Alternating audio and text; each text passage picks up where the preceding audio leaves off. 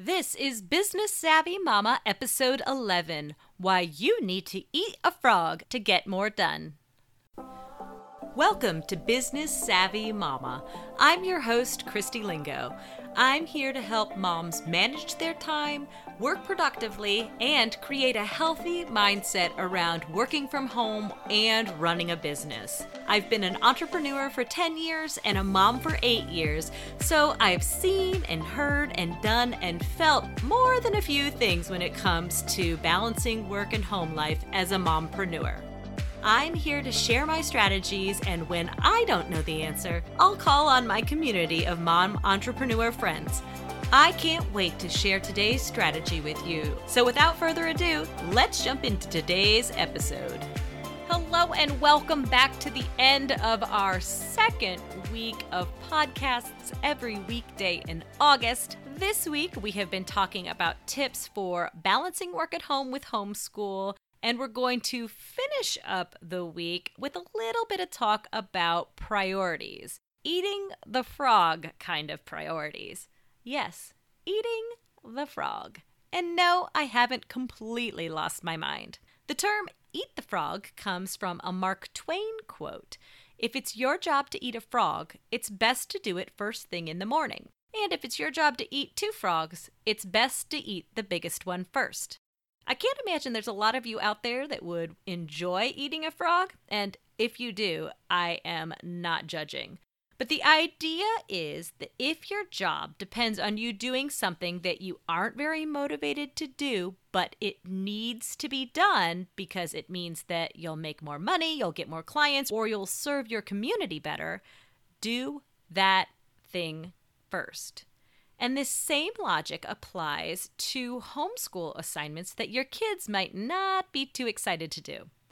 Eating the frog ensures you get the tasks you need to do but don't want to do done and off your to-do list. No more spinning your wheels doing things for your business that won't actually move you forward. No more kids realizing at 9 p.m. that they have a big report due tomorrow that they've put off all day. Eat the frog, get it done, and move on to the tasks you enjoy doing with a clearer mind and the satisfaction in knowing that you got the task you weren't excited about doing off your list. You'll be most successful in your frog eating if you're aware of what needs to be done, aware of what the priority tasks are, and then dedicate yourself to getting that task done first. And if you need tips figuring out those priority tasks, be sure to check out last Friday's episode about trimming your to-do list.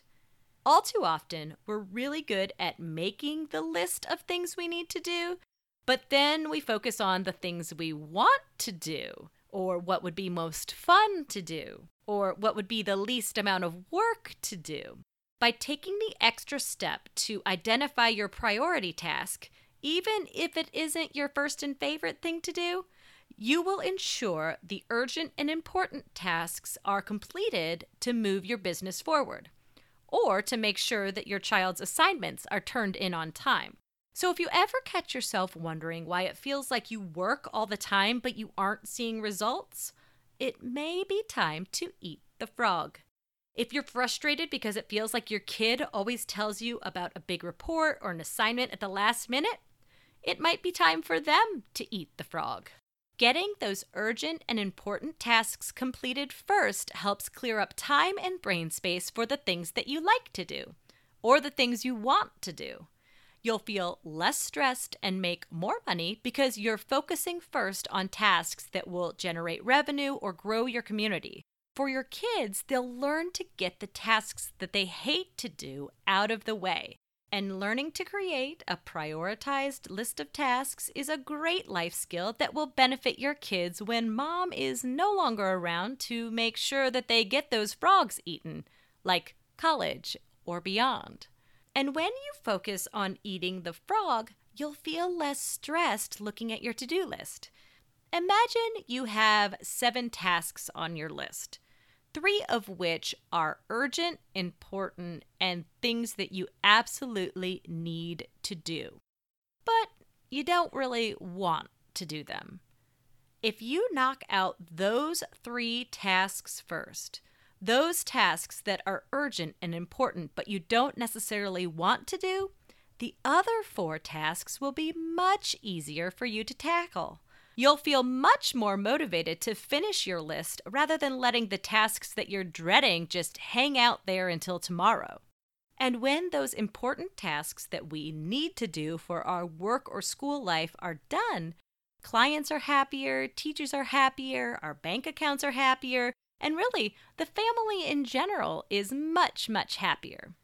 So as you sit down to create your list of to-dos, whether it's a daily list, a weekly list, a monthly list, whether the list is for your business, your child's school, or just a list of chores to do around the house, figure out which tasks are your frogs. The tasks that you must do for your job in order to generate more revenue or serve your clients in an immediate way. The assignments that will have the greatest impact on your child's grades or education. The household tasks that you've been avoiding but are necessary and important. Find your frog and eat it first thing. You'll be happy that you did. And if it's hard to swallow, ketchup makes almost everything better. Your action step to eat the frog so you can get more done is to pick one urgent and important task from your to-do list that you dread doing and do it first.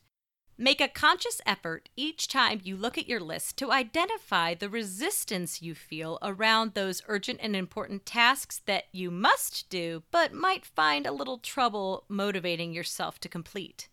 And that same idea applies as you create a daily list with your kids. Encourage them to get the work for the subjects they like least or the projects that they're dreading out of the way first so they can focus their time and energy on the things that they want to do later in the day. I'd love to hear what frogs you're eating, so shoot me a DM on social media the next time you're on Instagram or Facebook. Just search for Business Savvy Mama. Thank you so much for joining me on today's episode of Business Savvy Mama. If you are looking to teach your kids some valuable life skills of independent play and entertaining themselves, I want to invite you to check out my Independence Skills for Independent Kids course. My 3-part proven method will help you to create a personalized strategy to teach your kids independent play skills. And the program will grow and change with your kids as they grow and change. To learn more information, be sure to check out independentkids.businesssavvymama.com. That's independentkids.businesssavvymama.com. Take care, and I'll catch you on the next episode of Business Savvy Mama.